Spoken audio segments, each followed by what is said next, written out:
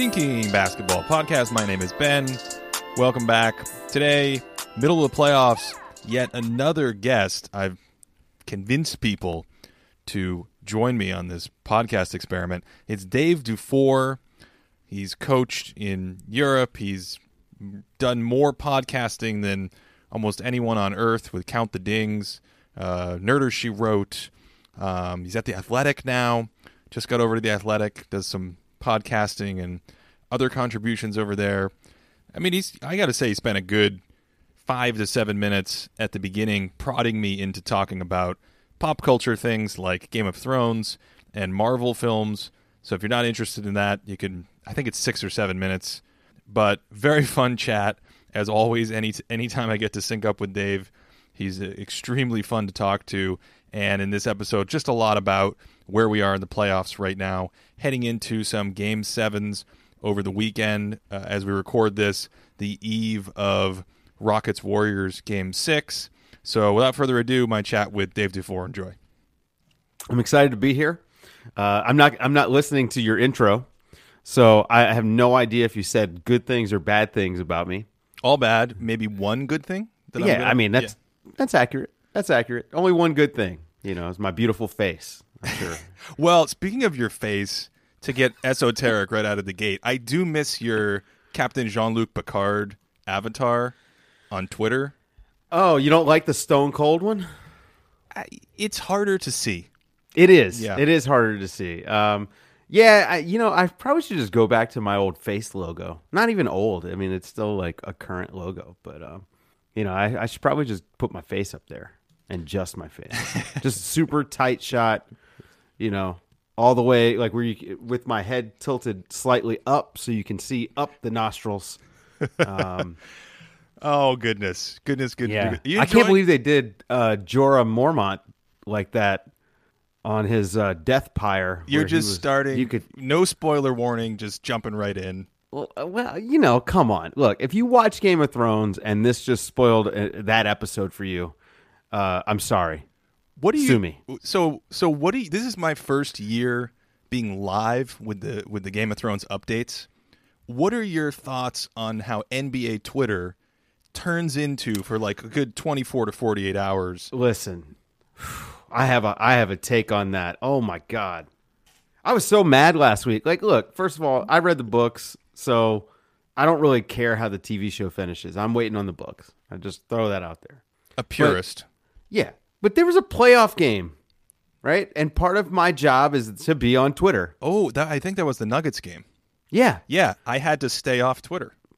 Okay, well, but for me, like, an important part of it is to be on Twitter. It helps, for my notes purposes for our shows and all that stuff, because I follow, like Denver beat writers and Portland beat writers, and I'm getting tidbits in particular because I can't watch 82 games of the Portland Trailblazers.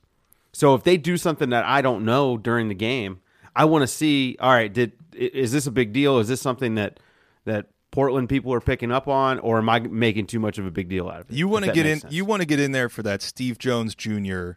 play breakdown. Yeah, that's my guy, man. Like, right. I mean, he's great at it, right? Him and Mo Dakhil, like, So I'm, sitting here doing this, and next thing you know, NBA Twitter turns into Game of Thrones Twitter, and it's like, hold on, I thought y'all, do you not cover the NBA?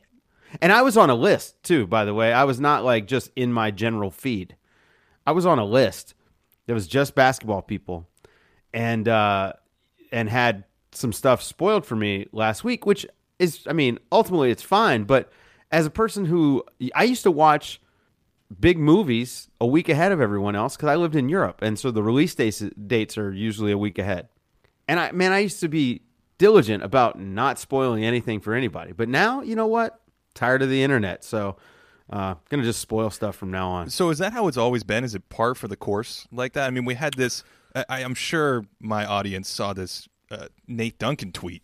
Yeah, that lit up NBA Twitter, where he basically echoed what you just said. Right. Where it's hard.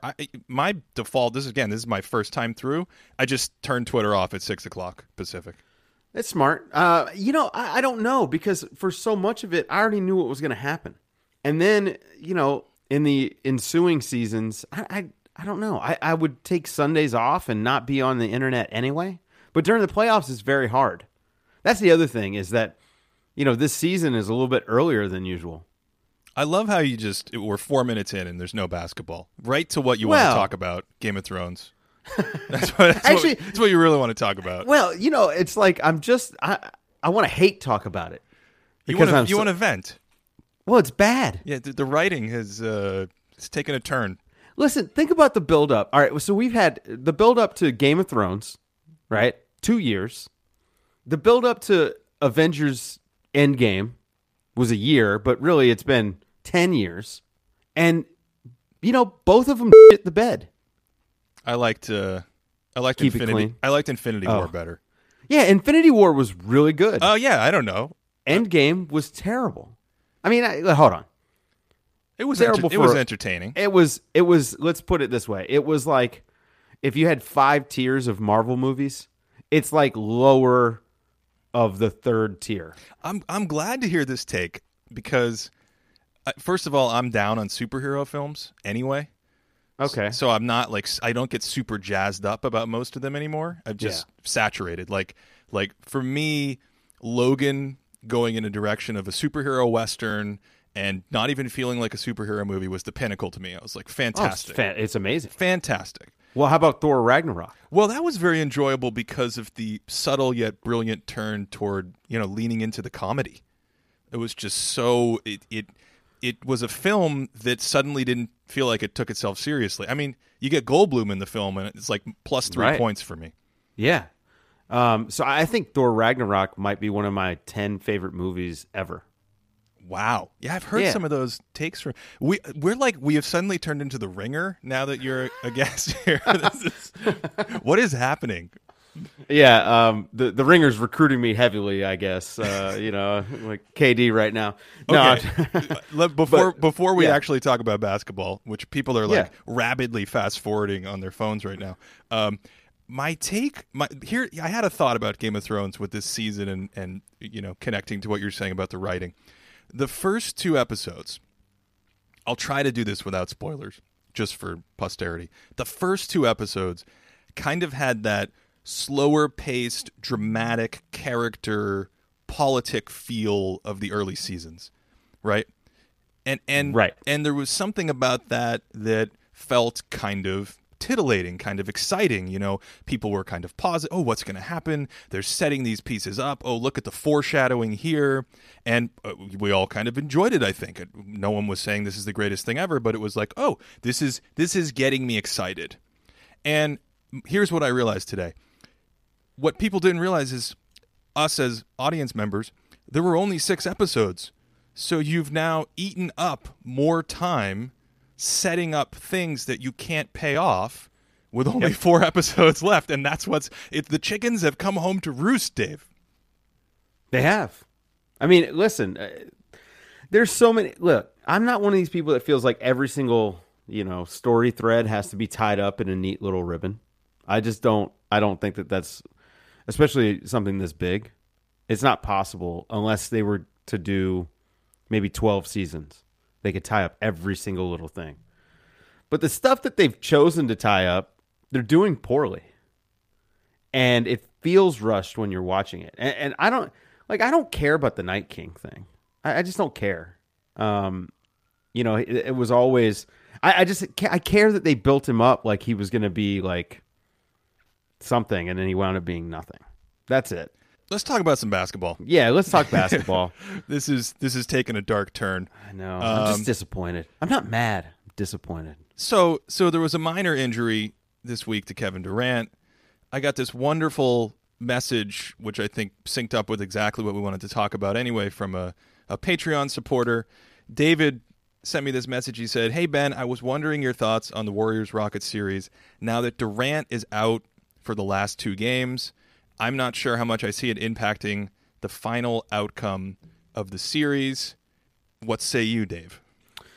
I think that in particular for the Rockets series, the Warriors may be better off with KD out, just because of the way their offense flows when he's not on the court. Well, let's just start with the obvious. They're up a they're up a game. They are up a game, right? So they just got to win one of the next 2. They just have to win one of the next 2. So mathematically, they have a pretty huge advantage. And then I think it comes, then you can get into, well, are the teams even? Is Golden State still plus? I think that's the first big thing for me. So keep going on that thought. Yeah, and so what you get when the Warriors at full strength play the Rockets is that you get a lot of KD isolation.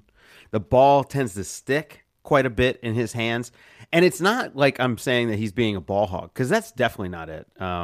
It's just that there's this extra half a beat when they play the Rockets, and that's the difference between Klay coming off a screen and being open, or Klay coming off a screen and having a contested three. And that extra half a beat matters. And I think with him not out there, you won't see that. Klay and Steph will probably have big games. I expect them to win Game 6. You expect the Warriors to win Game 6? Yeah, I do. I certainly can see that. I'm not even sure how big of an underdog I would consider them in that game. Well, Vegas has them as -7-point underdog. Yeah, it's the biggest. So I read 2 stats on that I thought were fascinating. One, it's the biggest playoff deficit that they've been as an underdog in this era and in the playoffs. And 2, I believe in the 33 games, there was some stat that I read that it was 33 games or something without Durant in the last few years, and they're 29-4. Could that be right? Yeah. They're incredible when he's not out there. Right. And so you go back to 2016 where they were 73-9. Yeah. I'm not really sure. I can see them being underdogs just because of home court advantage. Let's put it that way. But sure. Other than that, I'm. Oh, well, here's another element that I think we should discuss. Their depth. Because they have none. Right. So it's not just like you're removing Durant from the team and letting a normal organism prosper. You're like removing a limb and asking someone else to be a crutch in there, because at a certain point the offense can be the same. You can still have the Draymond and Klay and Steph and all the motion principles. You can still have that, but what are they down to, like 5 bodies that are playable? I mean, listen, it depends on how you feel about Alfonso McKinney, how you feel about Sean Livingston, how do you feel about Quinn Cook. I think Quinn Cook is going to get minutes. I would, if I were Steve Kerr, every single time Harden leaves the floor, subs Quinn Cook in for Steph Curry. I think that's really interesting. I want to come back to that. But just to be clear, I was including Sean Livingston in the 5 live bodies that they have. You can count them up, right? It's Steph, it's Klay, it's Draymond, it's Iguodala, and then it's Looney. But is it Looney? I think he played 22 minutes in Game 5. Is it Looney for 30? Like, he played really well, but can he play larger minutes? That's one big question. And secondly, does he start to get attacked more and more in certain situations? Well, all right. So first of all, Looney has held up very well against the Rockets historically.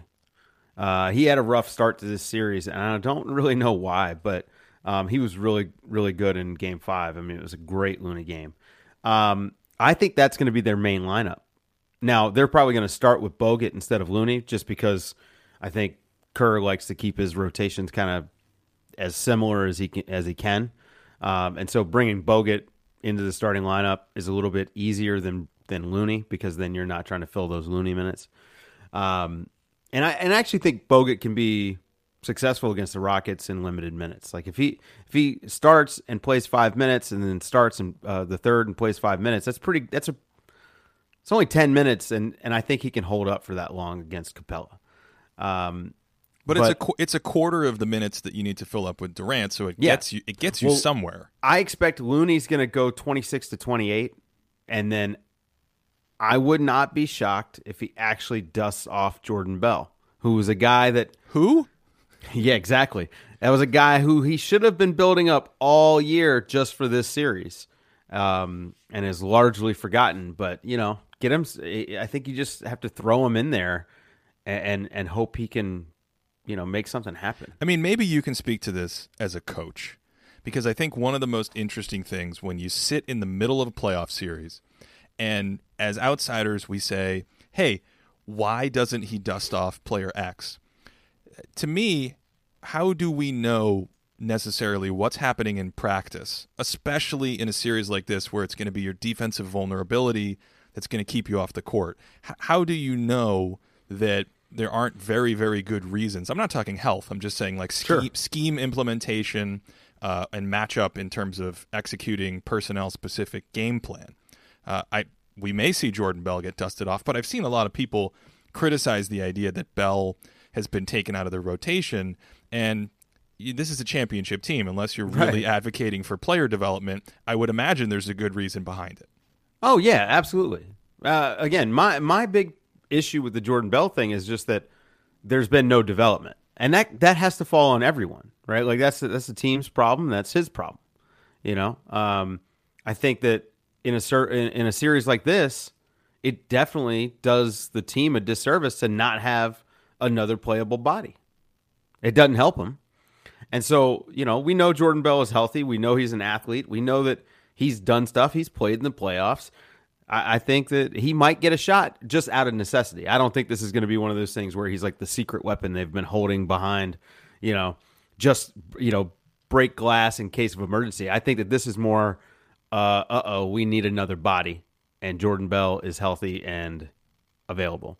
I think he would be more impactful than Jonas Jerebko. Yeah, I mean, Jerebko played, I think he only played 6 minutes the whole game, but most of them, if not all, were after the Durant injury, right? Right. Yeah, which was interesting.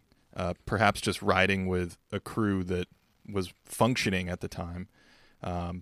But, I mean, you're making me think of a side topic that I have a tendency to do that. Yeah, lo and behold. But, I mean, if you are a championship team, maybe with the I'm trying to rack my brain here. Maybe with the exception of the Spurs, who are dynastic. I mean, they went forever. But how easy is it to develop players in this mold and bring them along, knowing full well, A, that you've got big mouths to feed who are carrying you. The superstars are always carrying you. And B, when you get to the postseason, your rotations are going to get tighter. I mean, how many great championship sustained teams develop young players well like this? I mean, it's difficult. If it was easy, everyone would be doing it. You know, that's the number one thing. Well, I think if it were easy, you would see maybe even the same level of player development on title teams. I think baked into my question is this idea that maybe if you're a title team, it's not easy to just bring along, you know, first of all, you have lower draft picks. Sure. Right? That's one thing. You gotta get a little luckier. Right. Or be smarter. One of the two. So that's the obvious difference between sort of a standard run-of-the-mill team. But secondly, you are always in the pressure cooker at the end of the year, and you've got big mouths to feed during the year. I remember in the 90s Bulls. Yeah. You know, Phil Jackson would always, early in the year, dust off guys who were like from the scrap heap and give Rusty LaRue was playing minutes when Scottie Pippen injured his ankle in 98. Yeah. So there's always like this effort, but you know, that would be an interesting project maybe to look at. Here's the thing. As a coach, like your natural tendency is going to be to go with the people you trust, right? So let's say Jordan Bell in practice is like a 90% three-point shooter. If you haven't seen that in a game, you're not going to trust it. That's coach brain. That's just how it works. And we haven't seen that in a game. So I don't care how good he's been in practice. When he's been in games, he has not been great. And that stuff will stick with you as a coach. But right now they're in a position where they just need a body. And I think Jordan Bell, I would try Jordan Bell instead of Jerebko. Just because athletically I think he stands more of a chance to create something. Whereas Jerebko, you know he's not going to make too many mistakes. And maybe that's all you want in those 5 or 6 minutes. And that's fine too. Well, but back to your other question. I do think that when you look at the teams that have sustained success, player development is a huge part of that. I mean, the Spurs are like the role models of this, but other teams have done it too. I mean, even the Warriors, they found a way to have Pat McCaw be useful that 1 year. But they've like Quinn Cook, I think, is a useful player. Like I'm surprised that he hasn't gotten more minutes, especially you look at the last 3 games and Steph Curry's played 44, 43, and 44. That's a lot of minutes for Steph Curry. It's a lot. And so I'm surprised that Quinn Cook hasn't, been able to come in here and there. And I expect that now with KD out, he's going to get some run. But I do think that the sustained success requires you to draft well or pick up guys in free agency that are cheap. I call it winning on the margins. Like signing Thomas Bryant type is how you win on the margins. You sign a guy who's like a 4th or 5th year big. Bigs are usually bad until year 6 anyway. So you sign them cheap, you get some production out of them. And so, that kind of stuff, that's huge. And the Warriors, they didn't do a good job of that the last 2 years, which is why we're seeing their depth really suffer. Yeah, and that depth, I've seen a lot of people say, hey, we're getting a precursor to if Durant leaves. But again, there's a big difference. You don't have a fully constructed roster around them. And I think the thing that is so fascinating, that is set up so well for this weekend, much better than Game of Thrones, wink, wink, is this idea that, the Rockets with Paul and Harden, is this their shot? The Warriors back to their sort of OG construction of the team with Steph and Clay increasing in primacy, and there's only 3 games. That's it, 2 games. Yeah, I can't do math. I can't count to 2. That was impressive. I heard Harrison Barnes is going to be in Houston. I'm making that up. Anyway, so speaking of Curry, I wanted to talk to you about Curry as well. I released a video this week that had to do with his gravity. Yes. And when you are on YouTube, there's a lot of people, and you hear a lot of different kinds of content, feedback and comments and differing opinions, things like this. What struck me that I think maybe you can speak to in your experience on the interwebs is that Steph Curry, he seems to be hated by a particular contingent of fan in a way that I did not really fully tap into until I made this video. Okay. And do you know what I'm speaking to? Oh, I know what you're saying, but I'm trying to figure out where you're going. I'm not going anywhere. Okay. I want to discuss this. It is somewhat amazing. I've lived through and written about and been in the midst of extremely polarizing players, from Kobe to LeBron James now, and I've commented on this before, but there's just something off with the way people react to this guy.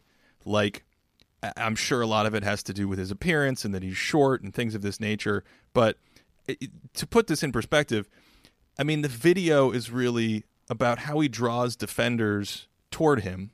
Right. And you almost have people going, no, he doesn't do that. Despite the fact that there is video evidence, and every coach that's ever coached against him, including Doc Rivers in the first round, said, our entire game plan is to stop Steph Curry. And it just didn't happen. And the fact that he's the greatest shooter ever, and what basis would you have to even you're almost at that point being like, no, those 3-pointers didn't go in. Right. I mean, some of the basically what I heard from a small but loud chorus of people is, no, that's not true. You must be in a secret romantic relationship with Stephen Curry. I get the same thing. First of all, I think Steph Curry is the best player in the league. Now we're getting somewhere. Yeah, I think he's the best player in the league. And hands down. Like, I don't even think it's particularly close. And it's because of the effect that he has on opposing defenses. We're warming up now, Dave. Yeah. Well, I mean, listen, I've said this just about anywhere I could. The best offense in NBA history would be Steph Curry shooting the ball 60 times. That'd be fun. Yeah, be amazing. But he doesn't play that way. And so the fact that he doesn't play that way is what gives this perception. Because he can sometimes disappear, as we saw, right? Like, him playing the right way looks like he's not doing anything. Meanwhile, you've got 5 guys on defense worried about Steph Curry. So Durant can score 45 because Curry's on the court. Like, Durant makes it look easy. And Durant, by the way, probably the most gifted scorer we've ever had in the league. He's a 7-foot alien sent here to put the ball in the hoop. That's it, right? Like, he is incredible at that. Steph Curry makes it even easier for him. Durant's 6'9", and I will die on that hill. He's not 6'9". He is. Have you seen him stand next to Dwight Howard, who's 6'9"? I've seen him stand next to many people of that height. Is Dwight Howard 6'7"?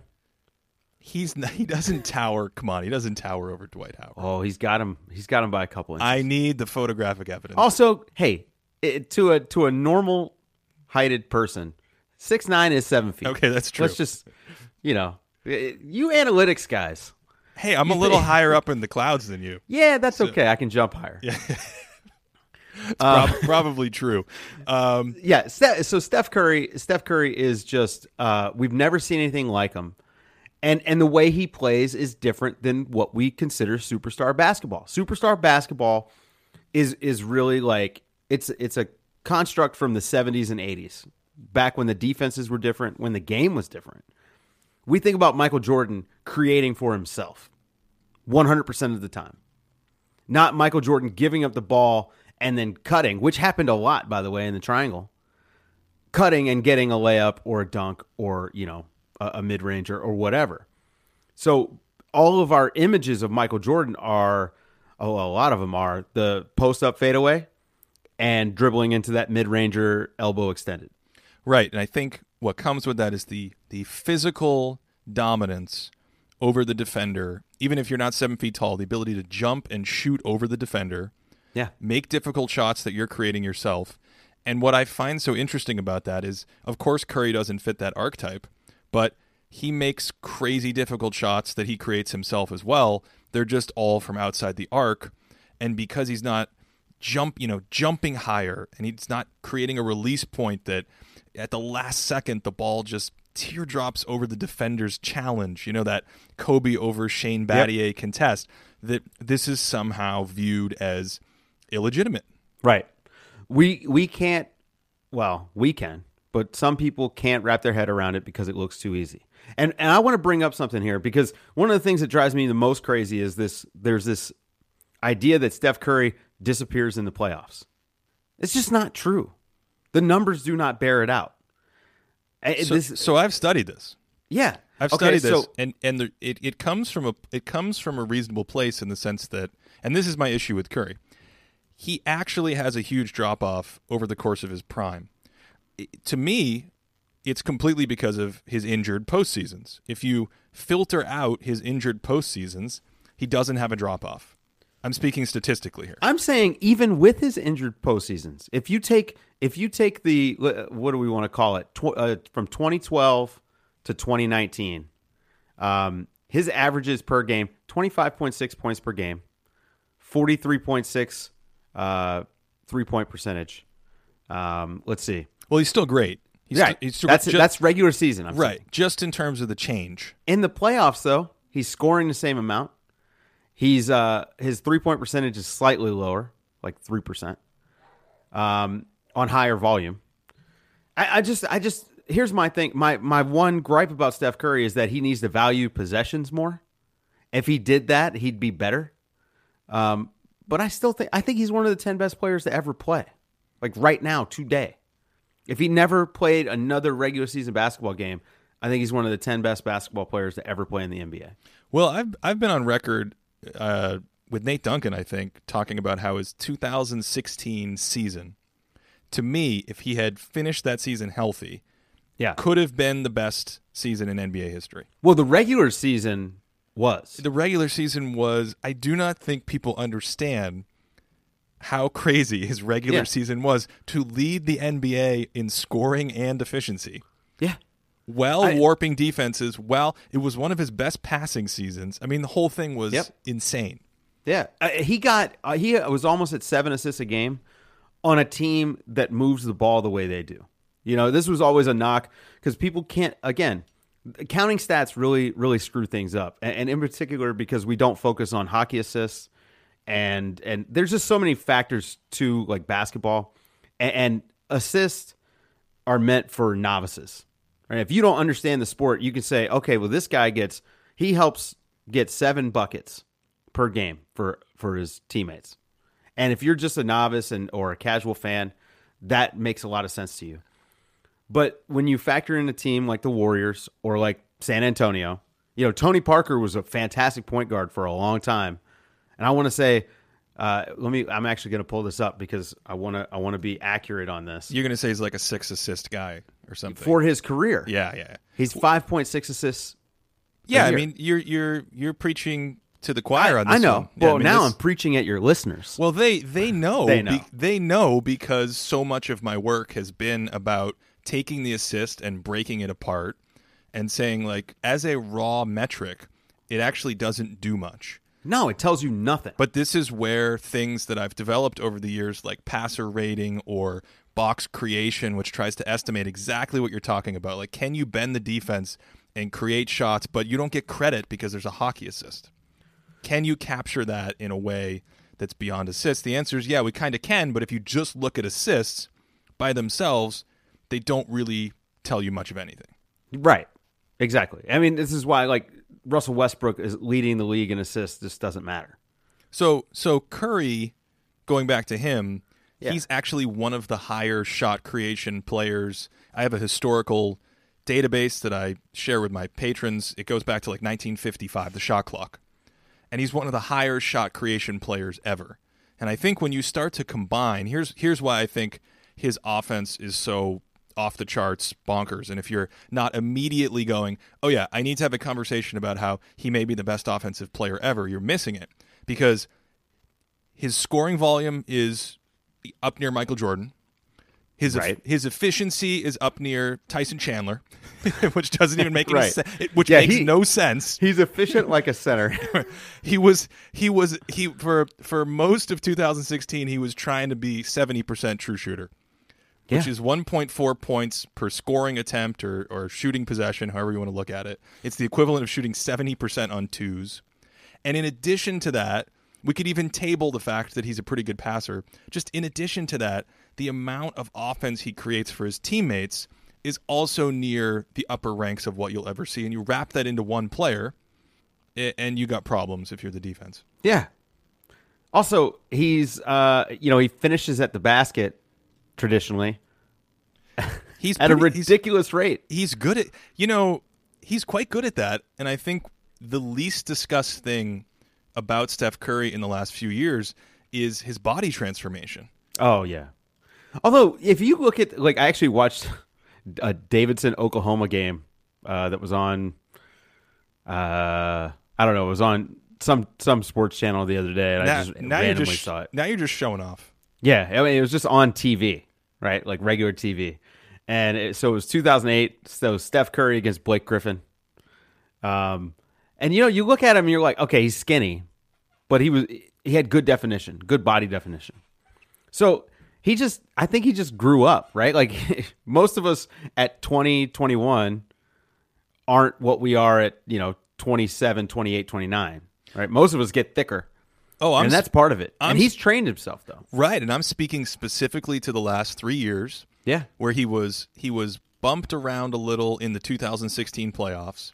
And in the last couple seasons, his upper body, he has added muscle. He has added sort of breadth to his frame. Go look at a 2016 picture of him compared to how he looks today.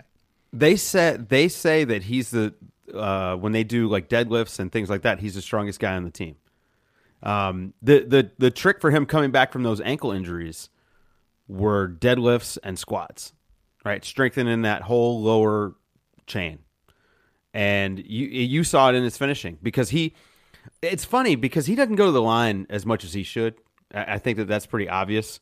But he doesn't really go around contact like Kyrie Irving does, which is why when Kyrie Irving finishes, they're incredible finishes because he completely contorts his body to avoid contact. Steph does a really good job. He gets into the defender. When he's got a defender coming to chase him down, he actually slows up to try to draw that contact. He just doesn't get the call. And that's something that I think wouldn't happen if he was bigger. I think he would get more calls if he was 6'7". So can we jump based on this idea of core strength to Kawhi Leonard?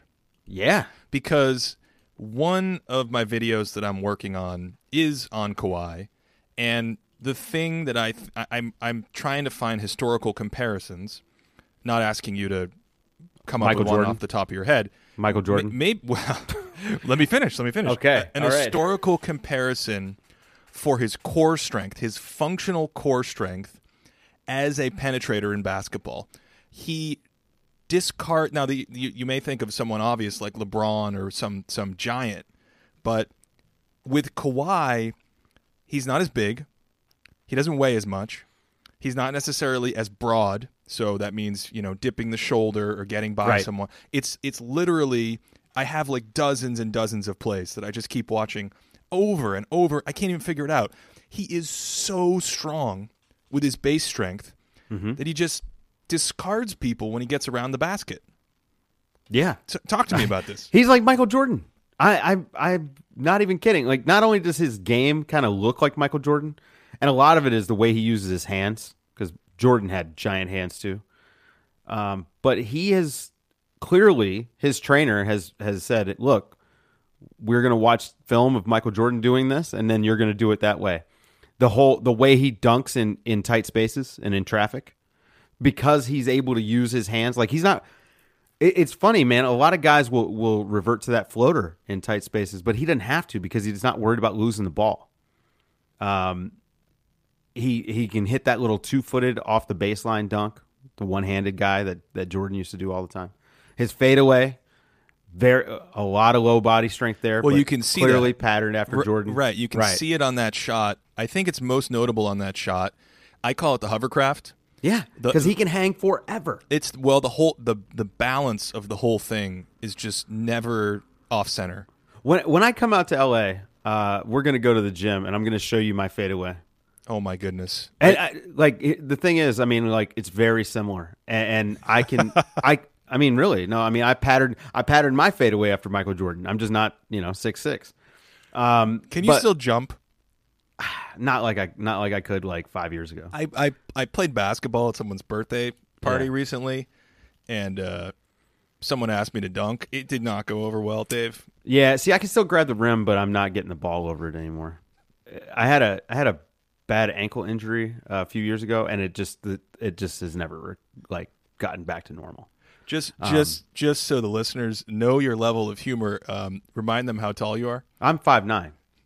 with the ups. Yeah, this is not my humor. Oh, you mean so they don't think I'm joking? Yeah. Yeah, no, that's not a joke. But yeah, I can't anymore. But I can still grab the rim. I feel ahead like of me. I feel like, wait, what? No way. I cannot get a good grab on the rim anymore. You're 6'4"? In shoes. Okay. Yeah. Well, do you play basketball barefoot?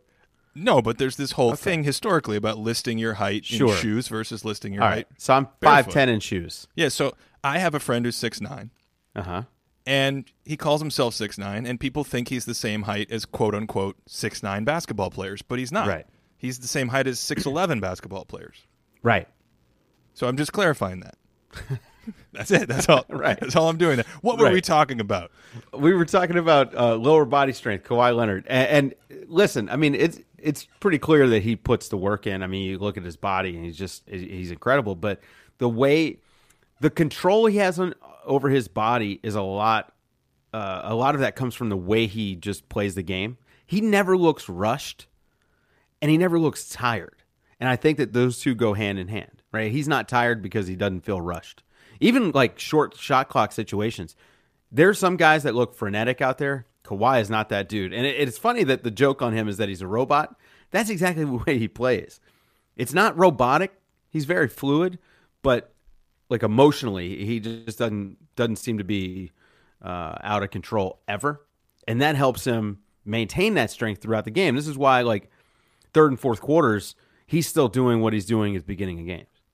So as we're recording this, there's a Game 7 between Philadelphia and Toronto coming up. Do you have strong thoughts on this game? I mean, this series, to me, I have been impressed mightily by Philadelphia being able to win 3 games. I think it's lowered I've seen slightly more cracks that I was wondering about in Toronto.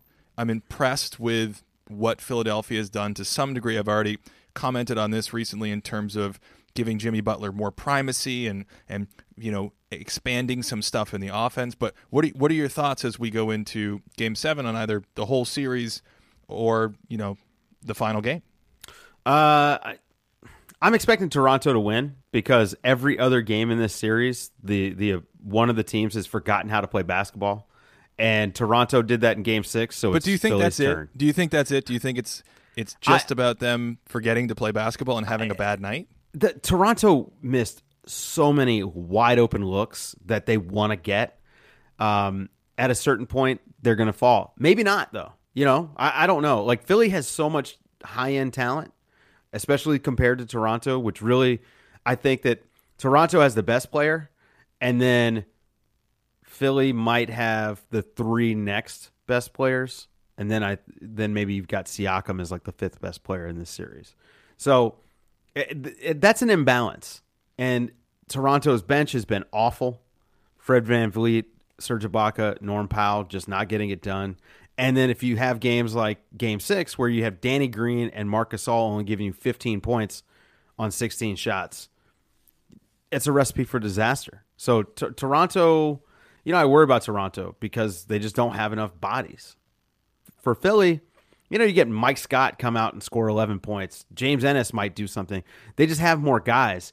And I should have known this going into the series. I just thought Toronto, I thought those role players were so good that there's no way they were going to drop off like this, but Philly is really giving them trouble. So I honestly don't know what's going to happen in Game 7. It's a little bit more fun that way. How do you feel about Gasol's role offensively? He passes up so many open shots. Right. And it's a bummer, man, because he needs to shoot them. He's a good shooter. He needs to shoot them. But when he passes it up, so often it's to Kyle Lowry who's open, and Lowry's going to freaking pass up the open shot. It's flustering as a coach to watch them do that. Like my one cardinal rule is if you are open, you have to shoot. We work hard on offense to get open shots. If you're not going to take them, then why are you out there? And I think Marc Gasol just needs to shoot. Like the open shots that he's passing up are just ridiculous. It's so annoying. Yeah, I don't know if I don't yell at the TV very often. I've been yelling at Marc Gasol this entire series. My dad yells at the TV a lot. I'm not old enough to yell at the TV. Like he legit yells at it. Like they can hear him. Yeah. You know what? When I'm playing FIFA, sometimes I'll yell in the direction of the TV. Oh, man. You got me today, Dave. Yeah? You got me multiple times. Good. Yeah. Where were we? So, yes. Marc Gasol. Marc Gasol is garbage. Actually, that's not no. true. He's doing a good job defensively right.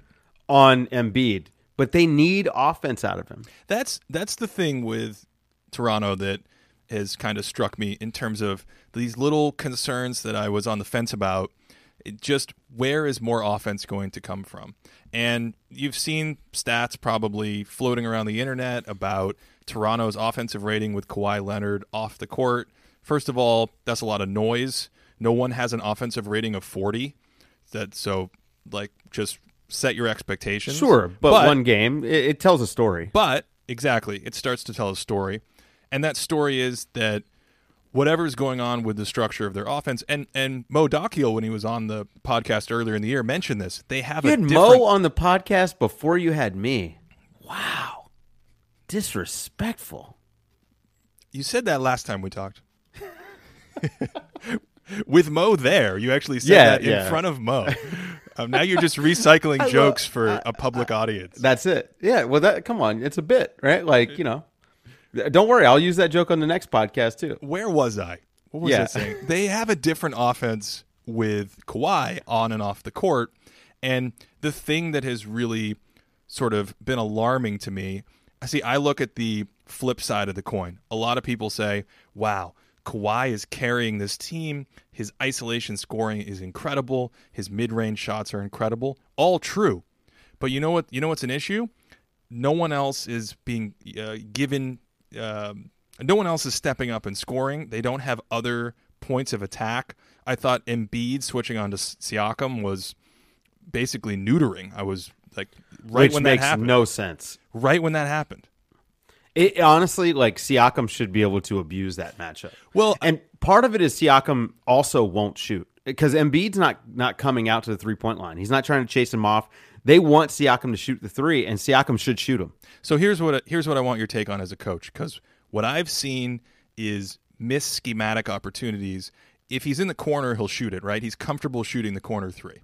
But he doesn't like taking the above the break three, and Philadelphia and Embiid will completely concede that. But there are a number of plays I've seen on film where he can cut to a certain spot and punish the way they're playing that, and he doesn't. Or, and they've done it a few times, another thing that I would see as an option there is, how about throwing a ball screen and actually activating Siakam's ability to drive and kick versus Siakam's alone in space at the 3-point line. He doesn't want to shoot the three. He can't drive into Embiid because Embiid's living in the paint waiting for him.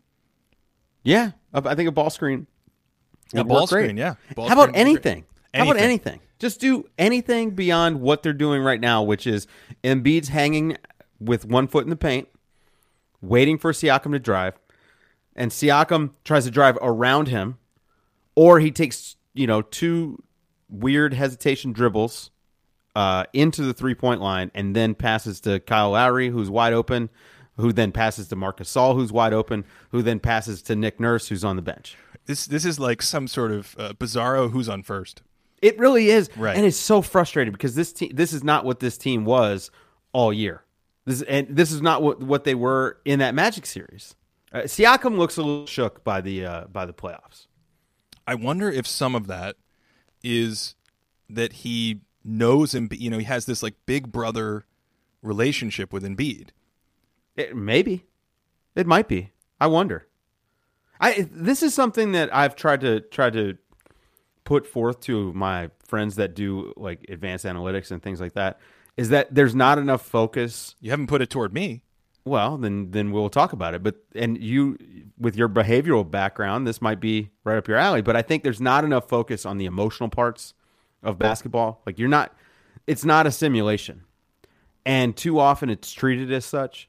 And I'll be honest, like I'll watch a team throughout the whole regular season and make assumptions based on that. And about 60% of the time, I'm right. The 40% of the time, I'm not. It's because I didn't factor in, oh, that's right. This is like Pascal Siakam is a third year in the league, and he's being asked to be like the second best player on the team. And that's a different thing in the playoffs.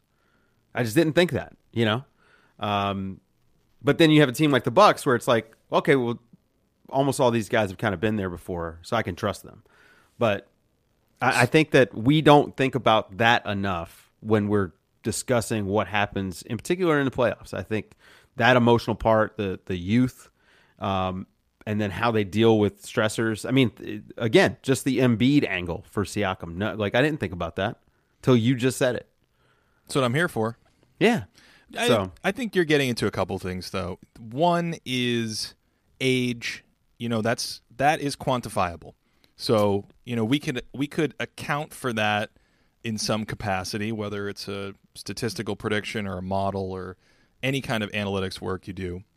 But there are very real factors that any good scientist worth his salt or her salt is going to account for that sometimes you just can't measure. I feel this way about basketball when it comes to things that happen behind the scenes, not just in the locker room, but in practice. Practice. Yeah. I mean, we're talking about practice. We are. Like, no, legitimately, like on this podcast, I'm making a point about practice playing a role in analytics. And it absolutely should, and for some teams it does. Right. But there are teams that track it. Exactly. And in the public sphere, we can't touch that. Right. So that would be a great example of sort of this stuff that someone on the outside at the end of the year may say, oh, absolutely, you're not accounting for the emotional or psychological piece, but really it's because we can't measure, this thing happened in practice, we can't measure it. Right. Well, I mean, I don't know, like Dwight Howard shooting 90% on free throws in practice. How useful is that? Is that what the number was? It was something crazy. Because it's always higher. Yeah. You talk to shooting coaches. I wonder if you I shot 98% on free. No, Yeah, it's always something. It's always something crazy because they want to boost their guys, right? The coaches do, Right. Exactly. yeah. Yeah. No players like coming out like Dwight Howard. If he came out and said, "Yeah, I shoot 90% in practice," like he would never live that down. So you're not going to get that from a player. But yeah, not having access to the practice data, that's a thing. This is why I trust team people to kind of have more insight than I do.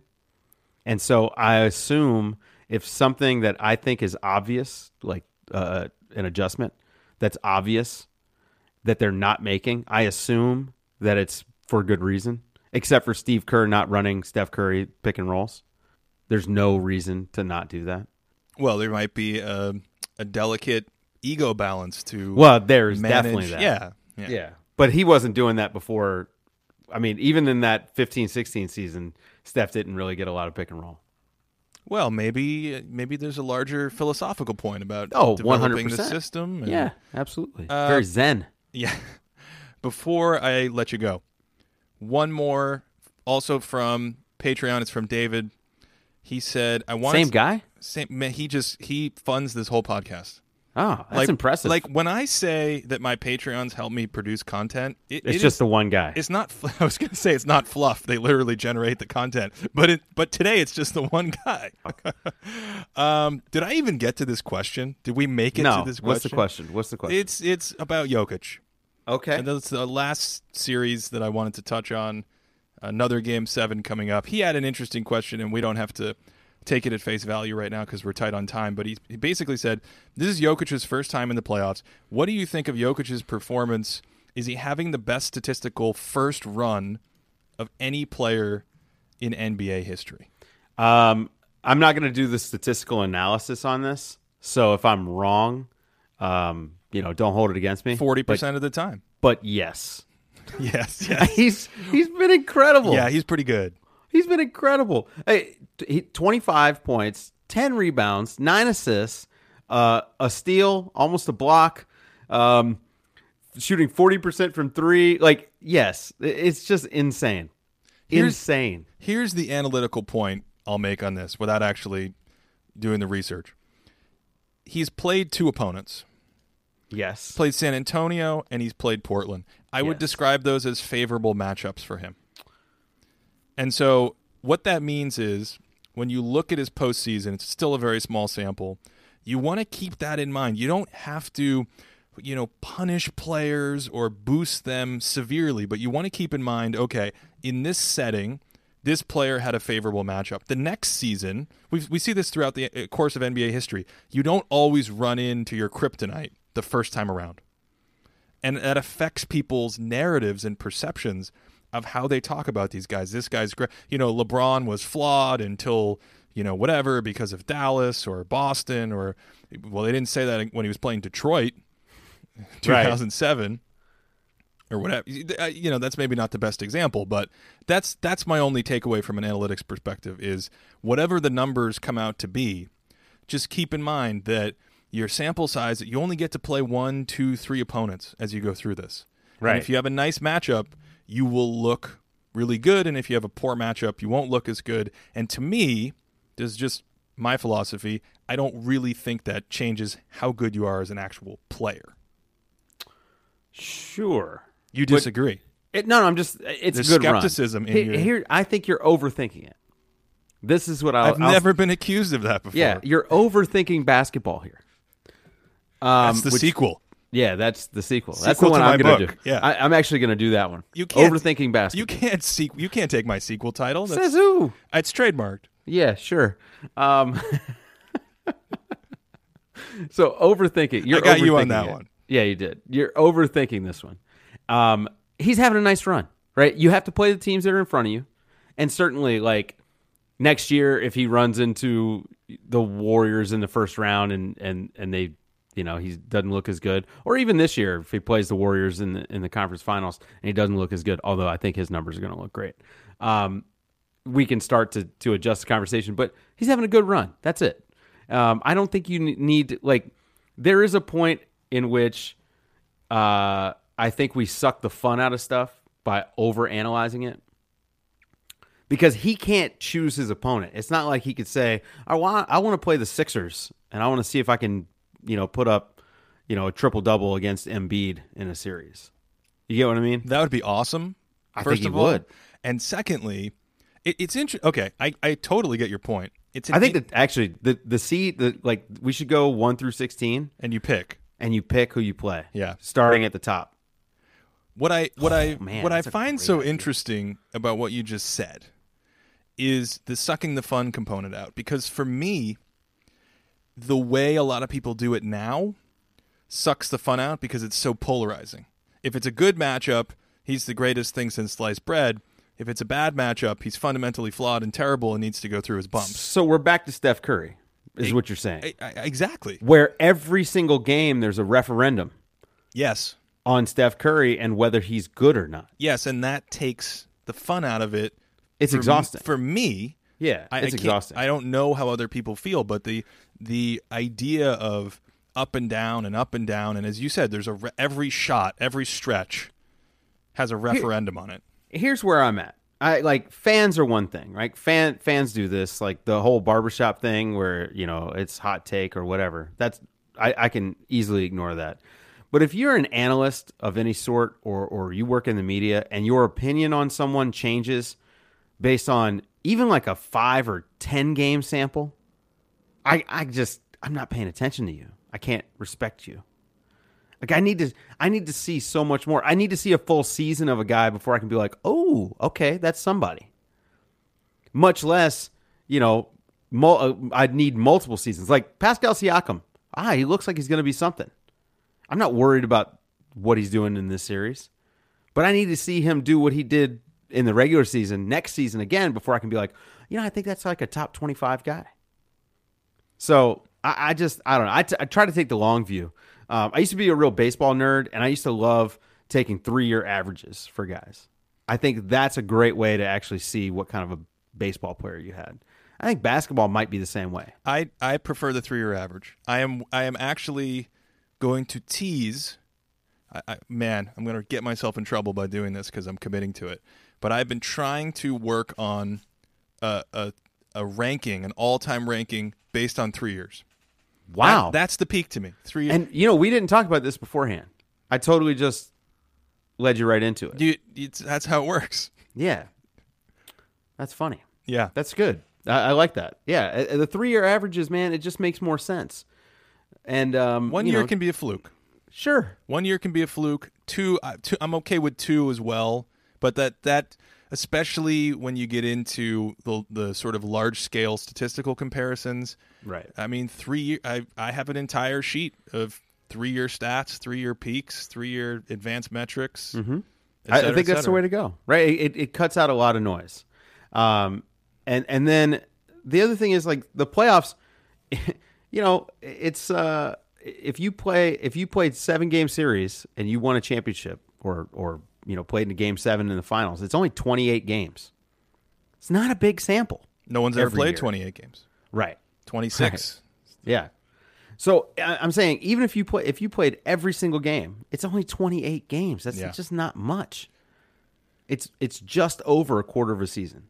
So, it's like Donovan Mitchell at the start of the year, first 15 games doesn't look great. And everyone's opinion on Donovan Mitchell changed based on 15 games to start the season in his second year when the scouting reports based on the previous season are as accurate as they're going to get. And he hasn't had a chance to evolve and adjust. And then the rest of the season, Donovan Mitchell is pretty great. He's really good, like borderline third team All-NBA. Dave, thanks for coming by. Do you have like a hard time? Appreciate it's the a time. podcast, man. You just because here's the problem. What's up? Do you want to do it 2 parts? I mean, here's the thing. you just put it on Patreon. Here's the thing. All right, well, we're going to do 2 parts then. Thanks so much to Dave for stopping by. He did manage to convince me at the end there to record a little bit of additional material and turn it into a patron-only podcast. So if I get around to that this weekend, I will release that for patrons over at patreon.com/thinkingbasketball. It's patreon.com/thinkingbasketball. You help me make more of these podcasts. You help me make YouTube videos, and you just generally support my content creation in general. Also, one other thing, the stat that we cited in the conversation was Golden State's record without Durant against the spread. So they're 29-4 against the spread in some 33-game segment. I don't know the details, but I did check the overall record. I thought it sounded funny. The overall record without Durant comes out to something like 28-10 in the regular season over the last few years. So still fantastic, but not quite what it was. So anyway, once again to Dave, you can follow him on Twitter at DaveDo4NBA. Hope you guys enjoy the Game 7s, and I will talk to you in the next episode. Have a great day.